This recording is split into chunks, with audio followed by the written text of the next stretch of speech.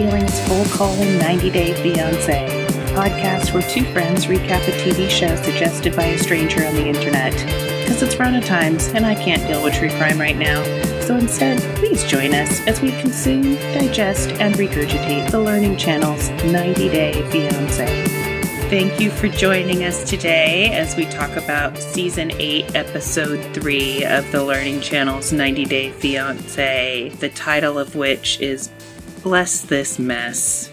I'm Lo, and I'm here with my friend Sean. Hi, Love. Hi, Love. I think the theme of this episode is, like, power struggles. Just that classic struggle between the partner and the mother was really highlighted in this episode. So we get the flashback to previous episodes, the main beats of which were Julia saying, "Brandon need be man." True. Hazel being bi. The fact that Yara doesn't want to sleep in odd places, and that Uncle Bo has got to go. Those were our recap of the recap at the beginning of the episode. In case you forgot who you were, where you were, and what's going on. Whose hands are these? And then we get into the actual episode. Are you ready to go sightsee in Washington, D.C. with Brandon and Julia and Betty and Ron? No. Too bad, because Betty's got a full day planned, and you're already 3.5 minutes away from getting your ass kicked by her, because it's 12:17 and Julia's still in bed. My entire body hurts for Julia watching this episode.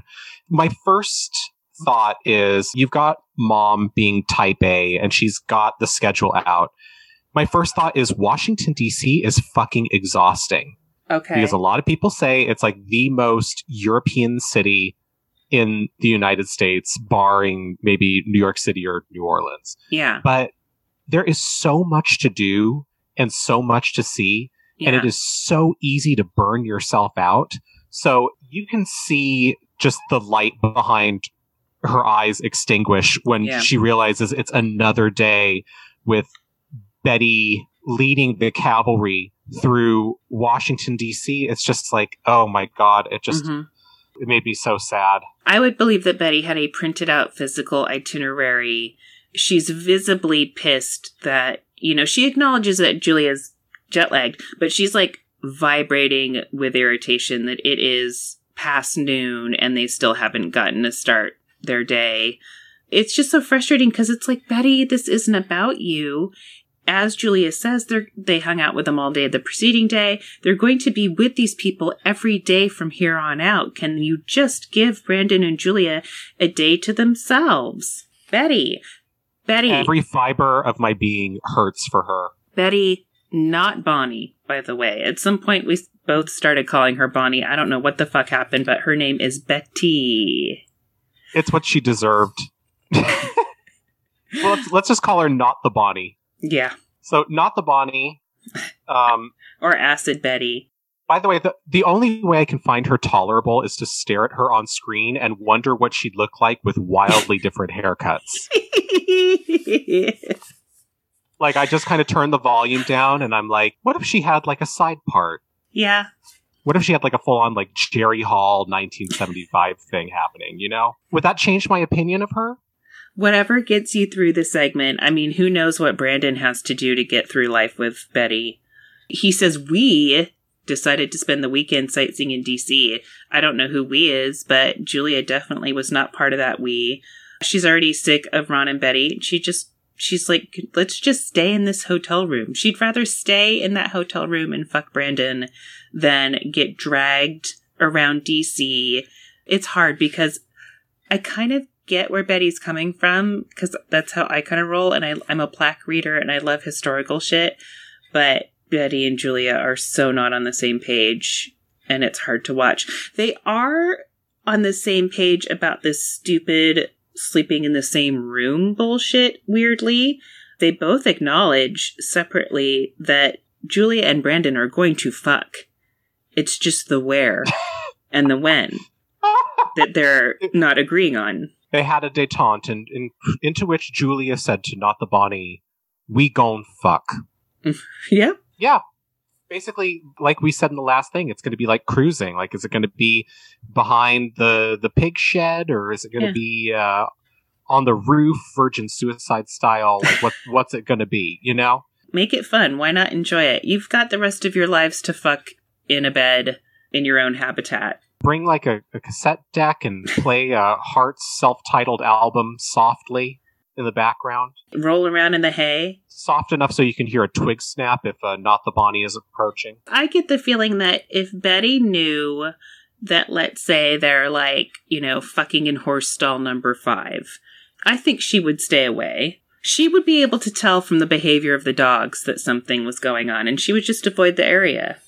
It's just so stupid. There is so much oxygen expended in the something is wrong with us sleeping together thing on this show. It's like our parents don't want us sleeping in the same bed. Mm-hmm. And it's usually, in multiple cases, it's the woman coming to live with the man, and the man is the one who defaults and doesn't tell the woman.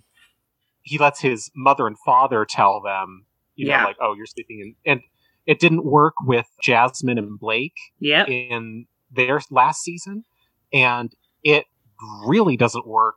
This all falls on Brandon's shoulders. Just like it did with Blake. Yep. We're just seeing these repeating patterns. Like you said, Shirley Bassey, history repeating. And it's also, they can repeat like, it's my mom. Yeah. It's my mom. And it's like, grow some fucking balls. Him and Blake are both total wieners with no balls. What are you going to do with that? Heaven's Gate. Anyway, Bon Jovi and Yara Sofia, let's go to the bayou. Speaking of, they're still on this bullshit about whether or not Yara is going to sleep at his mom's house. And he's like, we're just going to pack some stuff just in case it happens. And she's like, it's not going to happen. I don't want to do it. And he's just like, yeah, come on. For thinking that they're the couple that's going to have, like, the explosive fireworks being lobbed at our way, like, they bored me to tears this episode. It's like, Agreed. They were super boring. I'm so bored. It's like, you're trying to decide if you're going to do a sleepover. Great. So I get it. This is kind of a cultural thing on Jovi's part. I've been around people who I think at some point, Grace, Jovi's mom, might have said, like, we just stay asleep. We just stay asleep. If we're hanging out somewhere and it gets to be late, we just stay asleep. That's how we roll. And that's great for some people. That's how some people do stuff. And other people, like Yara, I would imagine Yara has, like, a nighttime regime that takes 45 minutes to an hour and a half. She's got to pre-cleanse, then do the cleansing oil, then do the cleanser, then pat the serum. She's using the Korean skincare method, so it takes a while, and she needs all of her shit. And she just doesn't want to sleep here and there willy-nilly. I get it, but she's also kind of a shithead about it. Her face looks kind of cadaverous, don't you think? Her pallor is a little deathly, don't you think? That could be a bad foundation choice, Or do you think it's Jovi?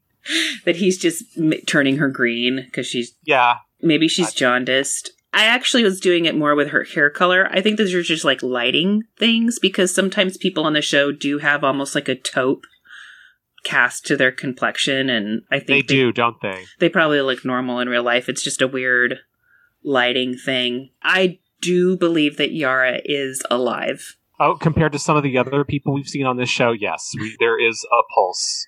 Yeah. And that pulse passed the fricassee test. God. She said it, and that was the same as, Princess Di at Balmoral, honey.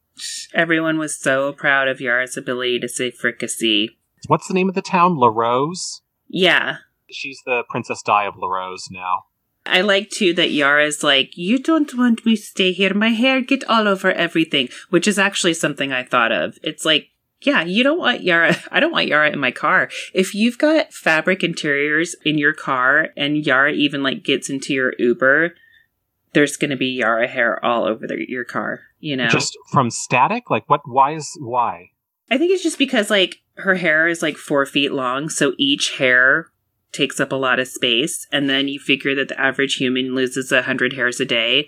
So you've got like 100 4-foot long hairs and it's like a thing. I do remember when I was in the dormitories, stepping into the shower stall after one guy who had butt hair. He had like hazel butt hair. and it would just be matted to the walls on either side of the stall. And it's just like, yeah. Oh, they need to make a special kind of Dyson for Yara. There are full-on tumbleweeds probably wherever she lives. It's a tumbleweave. Yeah, tumbleweave. Yeah, I like that she is self-aware enough to acknowledge that, though. And he's already talking about how he's going to ditch her any day now for work. He's like, oh yeah, maybe earlier. I don't know. I don't know why he couldn't have put in to just take some time off. This is a major life event. And he's going to pull a Tanya and leave for a month in the middle of it. And she's pissed, and she's right to be pissed. It's too fast. She's like, I just got here. I don't know how anything works or where anything is. And then you're just going to leave. Jovi. Oh, you were so excited for Jovi and Yara, and now they're disappointing you. There needs to be more. Do a naked cartwheel or something, because I'm bored. You want her hanging from the ceiling by that hair, Cirque du Soleil style? No, I want him hanging by the ceiling with that hair. Dem teeth. Are you into it? Are you having feelings for Jovi? I don't think he's bad looking. He's not my type, but I pick up something. Okay. You know. You're getting some pheromones through the TV. There's some sort of vibe there. Yara and Grace, Jovi's mom, are getting into it about this wedding thing. Again, I think Yara's being a dick because her whole thing is like, I don't want a wedding for one side of family. I don't want. She said even if her family could come there, she doesn't want to do a wedding specifically in La Rose, which I understand. It looks not great. Is Jovi an only child? I don't remember. I don't think so. I think he had brothers. Okay. Because Gwen's really bummed. She wants to see her son get married. And she makes a good point where she's like, talking about how Yara she's come all the way here. She thinks she's going to live in America. Just fucking get married in America. At least maybe do like a little Vegas thing or something. And Yara is just being shitty about it. Why can't you do two small things? Yeah. Do something here and do something there, you know? Yeah, this is another thing that we've come across and asked ourselves that question. Like, hey, Angela, you want to have a wedding in Georgia? Great. Do one in Nigeria first and then do one in Georgia. The legal stuff is almost like its whole own separate thing, right? Where you go to the courthouse and you do all that shit anyway. It's just the ceremony. These people need to think outside the goddamn box. They're all so dumb. You know that great Mima can't travel with her chin like that. I know. Which, okay, that's fair. Girl. Yara's just, she either is picking weird hills to die on, or she's not articulating what hill she wants to die on very well, because I still don't understand her whole thing about this wedding deal. And she gets this kind of smug look on her face, like, like, I'm winning this battle. On one hand, it's like, should I congratulate her for standing her ground and for recognizing that the mom is repeatedly trying to push her own point of view? Ultimately, like, what are we really talking about? It's like, what fight are we so excited that we're winning? You know? Yeah. I don't know. Exactly. That's stupid ground to stand. And, you know, I don't know, even if you're Jasmine, like, at least get a white slip dress and go stand somewhere for a day and look pretty and get a bunch of pictures taken of yourself. And you'd think you could sell it to Yara that way. Like, you're going to have a lot of professional photos taken of you, Yara, and your hair is going to look really pretty, and we'll get someone to do your makeup. Do you think that would make her happy? I think it might be a motivator for her. I just foresee complaining, quite frankly, you know. It's like Bon Jovi said in the last episode, she hasn't stopped complaining since she set foot on American soil.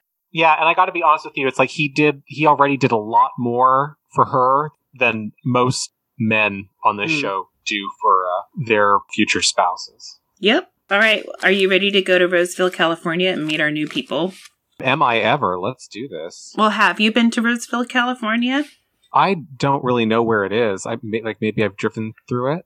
They showed Redwood, so I'm assuming it's like Northern California. I'm pretty limited to the East Bay, Pleasanton, Danville, Concord, Walnut Creek, Black Hawk, location.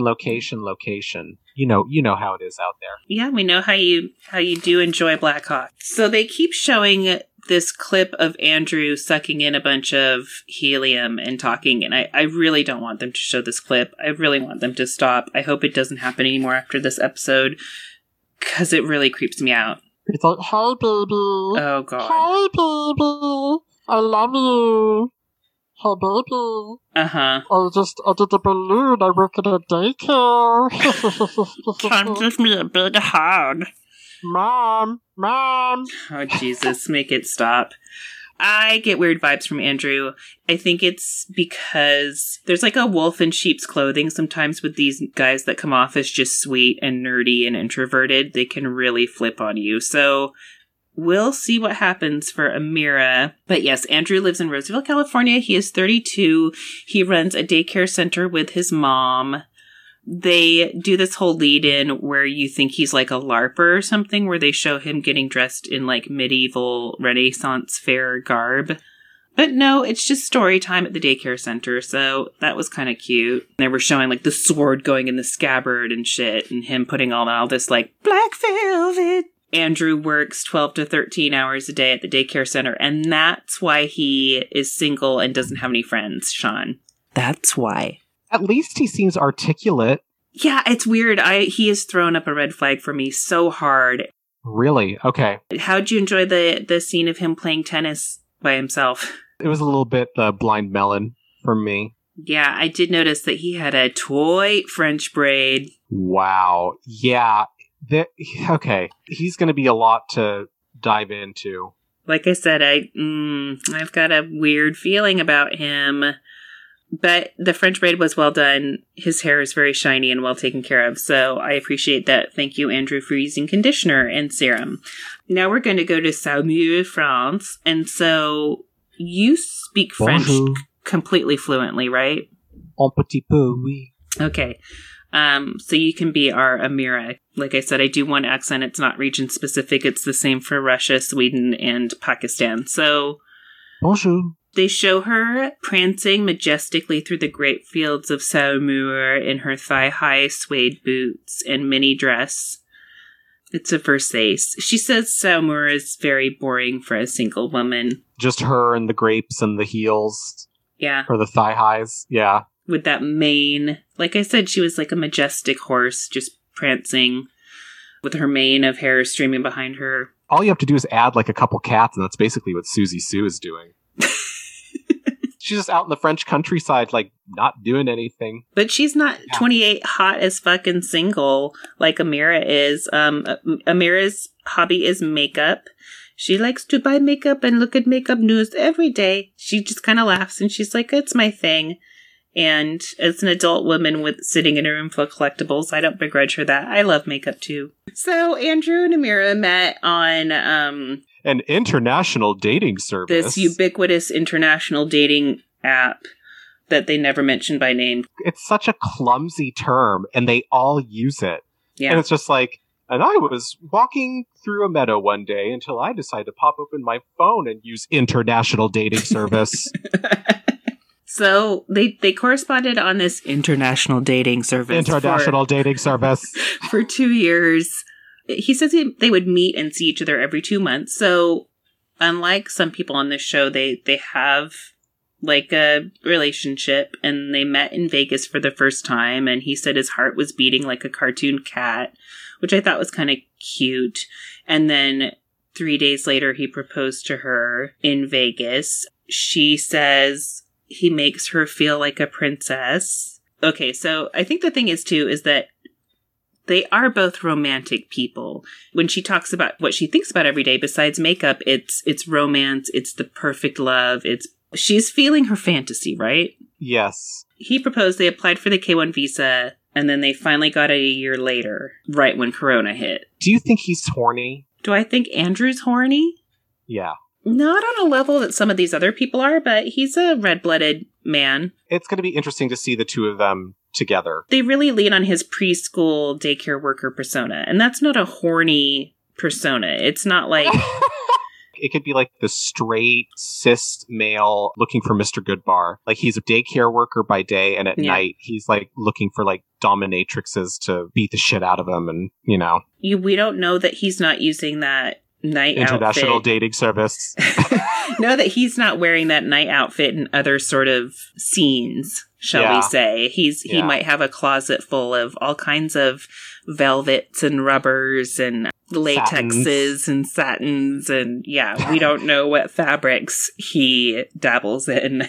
I guess we'll just have to find out. We will find out. My spider sense is tinkling that I am going to end up hating Andrew, but we'll see. That's the fun part about this show. It's always a surprise who you end up hating the most. So their K-1 visa kicks in right when the travel ban does, and then that sucks because it sounds like they've only got, once you get your visa, you've got a certain amount of time to use it, and then it expires and you have to reapply. So he kind of in this shady thing talks about how he knows all kinds of workarounds and loopholes. And so they're going to meet in Mexico, and then he's going to try to get her into the U.S. from Mexico, and then their 90 days will start.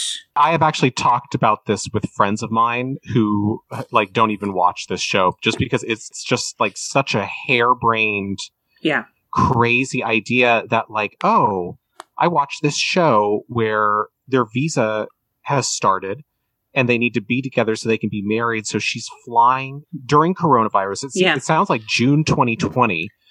To Mexico City to quarantine and then I guess drive into the United States? Yeah. He just said basically that I just assumed Reddit for some reason, that he saw on some message board that another French girl did this and she had no problems and it went fine. We know from the brutal speed bag flash forwards that it does not end up going well for Amira, which is too bad because so far she seems pretty lovely. She's very striking and stunning. I love her face. For someone that's into makeup, she actually doesn't overdo it. It's artfully applied and tasteful, and I think that might be all of her hair. So, did you seriously just say that? I know. I think I think that hair is all actually growing out of her body. I think you also just described her, or at least her makeup, as tasteful, which I think we should take a moment of pause and just realize what show we're watching and, that these are adjectives that are actually being used. Maybe for the first time ever. So let's marinate in that. And as much as we've been dissing on butt hair, I actually support Amira's choice to have hair down to her ass, because it's really lovely and glossy and healthy, and it's still not my jam, but... You love glossy butt hair. I do love glossy butt hair. If you're gonna have your butt hair, that shit needs to be cared for and glossy. I like a Marcel wave in my butt hair. So, are you ready to go to Virginia Beach and hang out with some hella hot sauce? Am I ever? Get your sauce on with Tariq. He's going to go meet his friend Angela, and together they're going to shop for a smoking hot powder blue tux for him to meet Hazel at the airport in, because he believes that a powder blue suit will get him cool points with Hazel. Well, it is her favorite color. Yeah. And to be honest, I think he looks adorable. Okay, hot take. I liked it. I thought he looked handsome. I thought Angela coached him into doing this sort of powder blue kitschy tux thing in a very wearable way, and they did a tie in a little bit of a different color. I enjoyed it, and I thought he looked great. I agree completely. Ain't nothing wrong with Tariq on the outside. No. The inside is just filled with, sad soup. Flamin' hot Cheetos. Hella hot sauce. Hella hot sauce. That's, God. He's just... He meets up with his best friend, Angela. They've known each other for forever. So she's his come-to-Jesus buddy. And she talks about how she thought he was completely insane when he talked about this whole thing with Hazel. And I think that, she's been through the whole Minty situation. They get into his relationship with his brother Dean, and this is when I figured out that, goddammit, here we are again. Tariq was on Before the 90 Days season 2, and there's been all kinds of shit and all kinds of backstory that we don't know because we didn't watch that show, and now we're gonna have to. He has a brother named Dean, and the deal with Dean apparently is that when he was hooking up with Hazel and Minty and all this stuff started, that apparently Dean told him that he was crazy and that this whole thing was stupid, and really went off on him about it really aggressively and not in a kind way. And then he turned around and did the same thing. He met a lady on WhatsApp and, like, went to the Philippines and is, like, living with her. And when Tariq called him out on it, he's like, oh, that's totally different.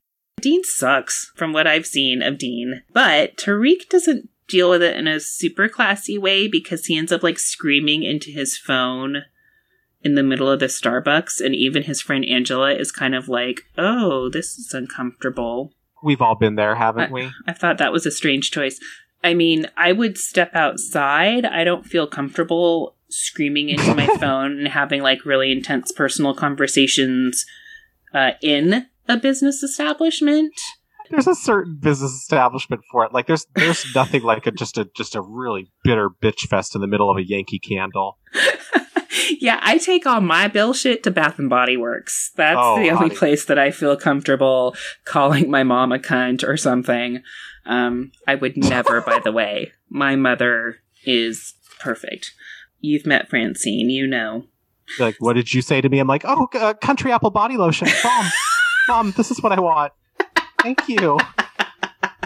He talks about how he's worried about Hazel getting along with Arya because she's special needs, and he just talks about how you have to have so much patience to deal with her, and he's worried about Hazel. Yeah, there's that. That happened. He bought his suit.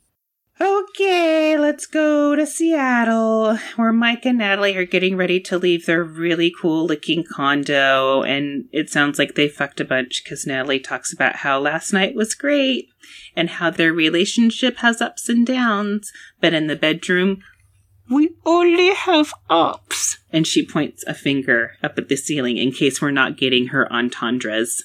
Do you think he has to, like, pinch the tip of his dick and then, like, run to the bathroom and, like, shoot it in a toilet?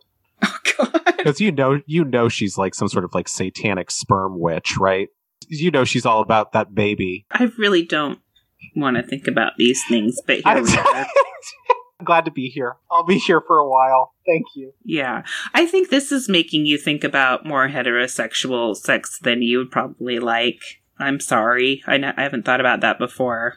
Oh my God. This is making me think of all sorts of things. We'll get to it, but just like the need to have children is just something I've never felt. Yeah. And then to watch it coming from a male perspective in regards to Andrew. Yeah, to see it coming from a male point of view, that need to have children, that is completely absent from my view. So yeah, it's just kind of like I'm thinking about, and my face is being thrust into ideas, behaviors that I just don't think about at all. So it's, it is fascinating.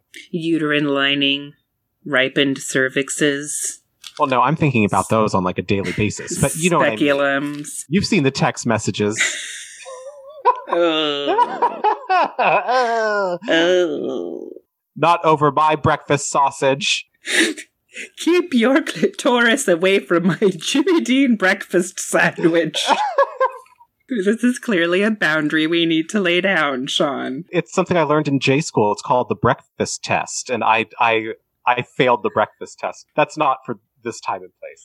Well, from clitoris to clams, Mike does a horrible job of explaining what clams are to Natalie, and it really bummed me out because I felt like that was a missed opportunity.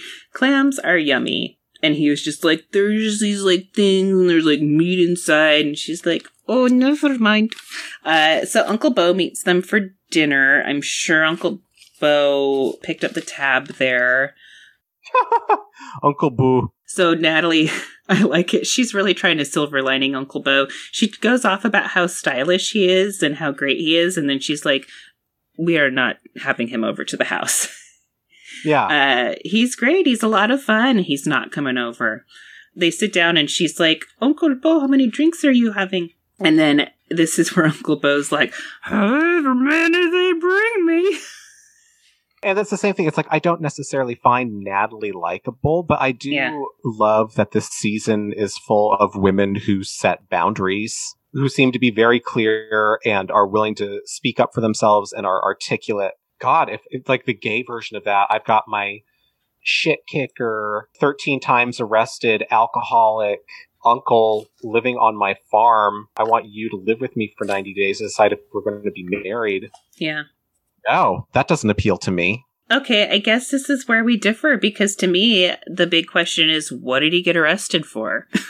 It's just all alcoholism-related stuff. It's just shenanigans and tomfoolery, but it's not jacking off outside of the preschool where Andrew works or something. Like, it's all relatively innocuous. Like, I wouldn't leave jewelry laying out around Uncle Beau. I wouldn't trust him to, like Tanya's mom, I would guard my Jack, but I don't think he's gonna do anything like creepy. I have no patience for alcoholic shenanigans. Well, I mean, it's not like I'd be excited, but I wouldn't feel personally threatened. But yes, I would be irritated, and I would not be, like, stoked. And she makes the point that they just want their time together, which is totally fair. I wouldn't feel threatened. He's literally toothless. But, yeah, Uncle Beau ain't gonna bite you. Not from the front. So then the poor server comes over and just gets dumped on just from, like, being like, hey, do you guys need anything else? And she's basically like, yeah, can you bring me my engagement ring, please? Because she's just like, everywhere we go, my status is unclear. They haven't gone anywhere. She hasn't had to explain anything to anybody, so she just jumped on the first chance to tell the waiter that she's engaged but doesn't know where her ring is. Surfaces. Well, you shouldn't have fucking thrown it at him. Yeah, you shouldn't have literally taken it off your finger and thrown it into his suitcase on camera. Well, the fortunate thing, though, too, is that Uncle Beau does give his blessing to this union, and that's what you really want at the end of the day. Of all things, that's what I wanted the most. Thank you. And Natalie's never lived in the woods before. I think she's finally hitting her that she is going to go live in the mountains, and she's asking about bears and shit. I don't know about bears in that area, but there is fauna. And that's when Uncle Beau asks what might be my favorite question of the season this far. Well, are you a tough Cocoa Puff? I still can't sound drunk enough. Are you a tough Cocoa Puff? That's why I love Uncle Beau. He doesn't take himself seriously. He doesn't take anything seriously. You can stay out in the barn with him. Yeah, I'll be out in the barn with him partying. Out by the Blue Lagoon. Oh, yeah. That's where Uncle Beau probably bathes. He's got a rag and a stick and a bucket, and he's out there with the Blue Lagoon, just swabbing it all over himself. The thing we do know for certain is that he doesn't wash under the balls, because that's gay. So Uncle Beau's not setting off your gaydar? Is that what you think Uncle Beau's straight? We don't have proof of that, Sean. Like, I've known a woman. Like that whole bit that he's thrown in there a couple times. Oh, yeah. Okay. I'm sure he has. I don't know. If I had to guess, I'd say Uncle Beau is possibly Pan. You give him a lot of credit. I have a whole, like, fictional adventures of Uncle Beau going in my mind. Yeah. You've got fan fiction. I do. I write Uncle Beau fan fiction. He has a very rich backstory that I've created for him. And I'm sure we'll see him on Before My Nephew's 90 Days, the 78th spin-off show that Discovery Plus is going to have. Yeah, we'll see him on Before My Nephew's 90 Days, Pillow Talk 5, the prequel. Are you ready to go back to Washington, D.C. for this super fun vacation that Brandon and Julia are having? Let me You know what you need to do is grab that goddamn selfie stick, Sean, because we're about to have a fun day out on the town taking pictures of Julia in front of buildings. Hey, talk about taking lemons and turning them into lemonade. I was actually happy to see how this one turned out. We've got another Ukrainian woman who is just baffled by the amount of fat people in America. She's like, white people run, but fat. Girl, that's what I asked myself when I tried running that one time. I saw them like approaching the Washington Monument, and I was just like, oh my God, do you think she really gives a fuck about the Washington Monument? And just as I was thinking about it, that's when we realized that she is turning it into this ultimate selfie Instagram flex of all time. I'm here, you're not, nanny boo boo, your mama's on crack rock. Yeah. Just full on bragging, and I'm very much here for it. Oh yeah, she's very open about that this is about her Instagram feed and showing everyone back home that she's an American. They can all suck it. They can all suck her Washington Monument and choke on it. She's hilarious. She just is like, I barely know who Donald Trump is. I don't give a crap about politics. It's just not my thing. And just to see Betty's, you could just hear her teeth grinding. As it's like, Betty had the whole day planned out that Julie was going to be like, oh, so interesting. As Betty, like, gesticulated at plaques hither and yon and, like, took her to the Smithsonian. And instead, Betty and Ron are like, well, Julie has got a third arm. Did you notice? Like, she's always with that selfie stick. Have you noticed that Julia has a third arm? Yes, dear, it's called our son. Oh, and then more fucking freak out about this separate room drama, blah, blah, blah, blah, blah, blah, blah. He's got no balls, but he sure got a wiener. He is. He is a wiener. He is one. And then he says something about seeing Julia explode before. I want to see Julia explode again. I think it's coming. Quit teasing us with this. He seems to do a lot of teasing. And not in the good way. And then we go back to Amira packing her whole life into one suitcase.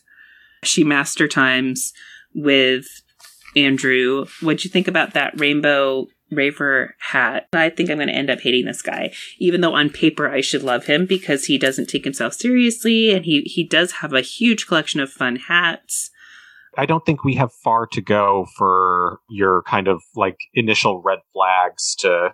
Oh, I think I start getting validation at the end of this episode from Amira's dad. Yeah, as I say, your parking at Hollywood and Highland is getting validated at the end of the episode. Yeah. But they do actually seem to have genuine affection for one another. But she's talking about how risky this whole thing is, that she could get the Rona, she could get deported, all kinds of stuff could happen. I think she's legitimately afraid and not entirely cool with what she's doing. But it's happening. Yay, love. All right, let's go back to Virginia Beach. It's starting to turn a little bit, isn't it? Mm-hmm. Like the milk is going bad. And I think the last segment with Andrew's mom was the first time I've actually heard the P word, pandemic, said a couple times. Because Andrew says, like, yeah, do you think I actually want to go to Mexico on vacation during a pandemic? I don't, but... You know, they've got this thing because their visa's going to expire, so... Oh, no. This all sounds... It sounds like a caper. It's going to be. I mean, we know it's going to be a caper. Mm-hmm. We go to the airport with Tariq. They keep telling us it's March of 2020, which we all know what that means. It's really weird to kind of do this zigzag back in time where... In previous seasons, like 3 months wouldn't be that huge of a difference. But because of this pandemic, it's really jarring to go to Andrew and hear him talking about the pandemic and how concerned they are about this international travel. And then go to Tariq and Hazel, where you go to an airport and nobody's wearing masks and there isn't even a discussion. Yeah. Especially that she's coming from Philippines. I think that's why in Tariq's storyline specifically, they always preface his segments by saying it's March. Because... They want you to know. That it's like starting up, but you're not seeing people in masks yet and stuff. Because even within March 2020, like the first half of March was completely different than the second half of March. So it's kind of the month that it all went down. But he's standing at the bottom of the escalator. I think he looks great in his blue suit. He's got flowers that match. He starts like shaking and crying as soon as she starts getting off the escalator, and it seems to concern her. I think he's like crying about the whole Minty thing. They don't get a kiss vortex though. She's like also kind of sad and droopy, I think, because she's had to leave her 8-year-old son behind. And that would suck and be hard. Yeah, I'd imagine Manila to Virginia Beach is not an easy flight. Yeah. Any stretch of the imagination, too. So, and boy, does she have a surprise to come home to. Well, and don't forget his cries of victory as they loaded into the car. Yes. But he's, all right, back to the bayou in the swamp. Yara, Sofia, and Bon Jovi are hanging out.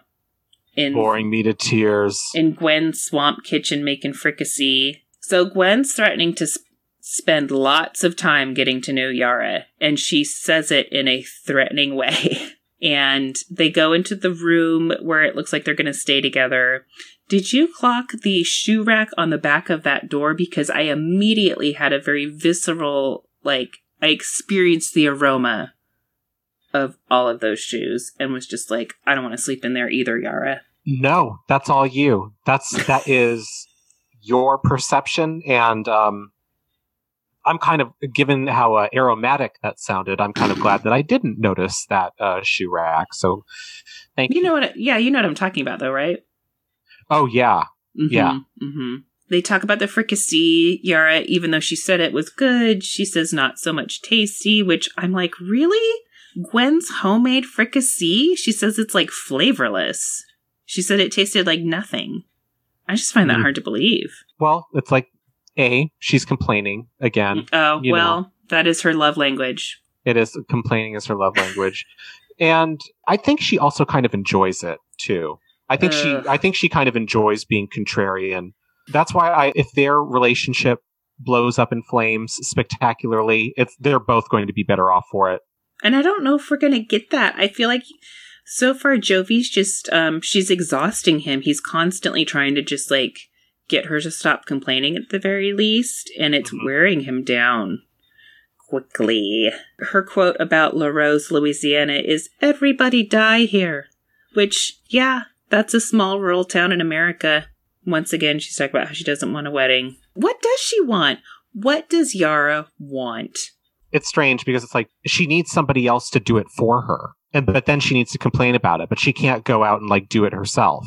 This apartment is not what I want. But are you going to go out and get the apartment you want? And no. Let's go back to Robert in California where he's hanging out with his sister Connie. And she's pissed because he's... What woman is angry that a man isn't going to be at her baby shower? What is a fucking baby shower? Let's be real. It's a whole other podcast, Sean. I understand the function of it. It's a wonderful thing to throw a party for an expectant mother and provide her with a number of different items as gifts that she will need in order to raise the child. That's brilliant. But just attaching so much meaning to having your brother there, it just seems bizarre. Who really needs a man at a baby shower? And I don't speak for all gay men, but most gay guys I know are okay with not doing a baby shower or a bachelorette party. Just do your thing. It's a woman's realm. Because the thing is, I do know, if you're the only man sitting at the table at Thunder from Down Under, the dancers won't approach the table if there's a man sitting there because they don't want to come off as gay. It's some things just need to be for the women. So the fact that she's all butthurt that he's not going to be at her baby shower just seems very bizarre to me. Most baby showers don't involve male strippers, but it is traditionally because you initially need a lot of furniture and equipment for the baby. So yeah, it's a way to get that to her. It sounds like they're just very close. It's a reason for them to sit at a table and sip beverages, I guess. I didn't even think about the fact too. They talk about how Robert and Amira are going to have to get to Mexico and then quarantine. And then before they can, oh God, this whole thing just looks like a nightmare. And then they talk about how initially when Robert and Amira got together, she said she did want kids. Now she's changing her mind. Also, when they kind of pan away, we notice that his sweatshirt is a dragon sweatshirt. I am not so out of it when I watched this show that I didn't notice that. That was a little much. We shall see. He might... More will be revealed. I think it's almost again, Robert... Wait. Okay. I've been calling him... Now I'm calling him Robert. His name is fucking Andrew. Do we have to do this all over? Jesus fucking Christ. He is Andrew, and he is wearing a dragon sweatshirt. I don't want to talk about him anymore. Let's just move on. What is happening with the names with us lately? What did he do to you? Well, I think it's just I'm just so scarred by Robert. Anyway. Oh, that's a sad admission. He's harming more people than he knows, you know? Oh my God. All right, back to Washington, D.C., and Brandon and Julia are gallivanting around town. They ditch Betty for lunch, which again seems to piss her off, but I support that. It's almost like you know you're doing the right thing if Betty's irritated. But they even mention at the meal, it's like last dance, last chance for love, because like you gotta send them off now because pretty soon you're going to be down on the farm. Yeah. I don't think she knows how in the shit she's going to be. She's going to be in the shit.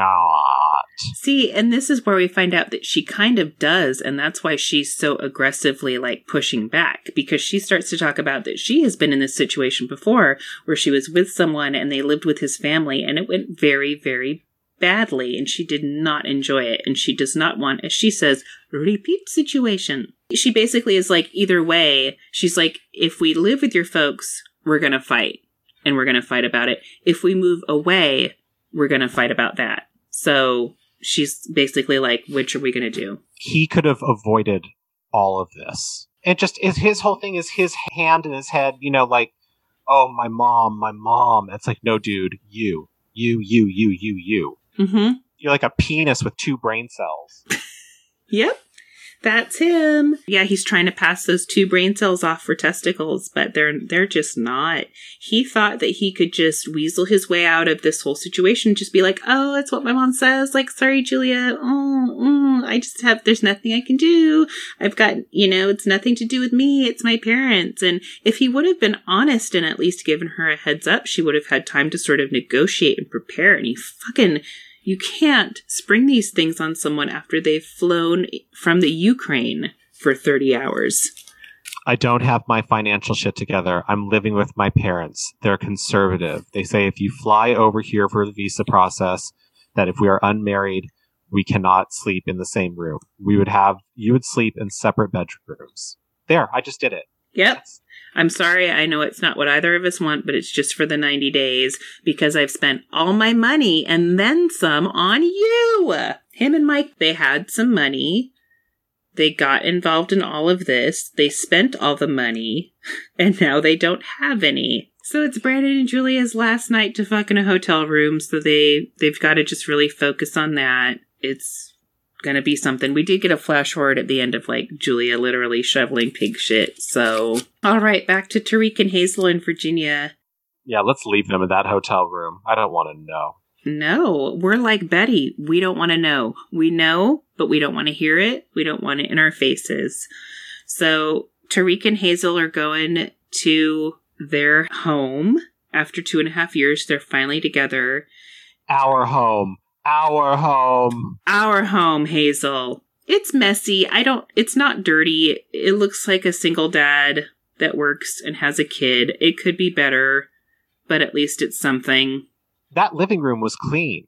Did you see how clean it was? It was just like they focused on, I don't know if that was like yogurt or like French onion soup or what that was just left on the counter. But yeah, it's like the house looked clean but lived in. Yeah. He's a single parent. Give him a break. Exactly. I could kind of see both ways on this one because she was basically like, oh, nice. You basically bring me here to a house that I can clean. She thinks that Tariq's house is scary. It's too much space. She can't process it. I kind of liked seeing this side of things. It's sort of like the flip side of Juliana, where she's just very overwhelmed. It's so much more than what she's used to. It's so different.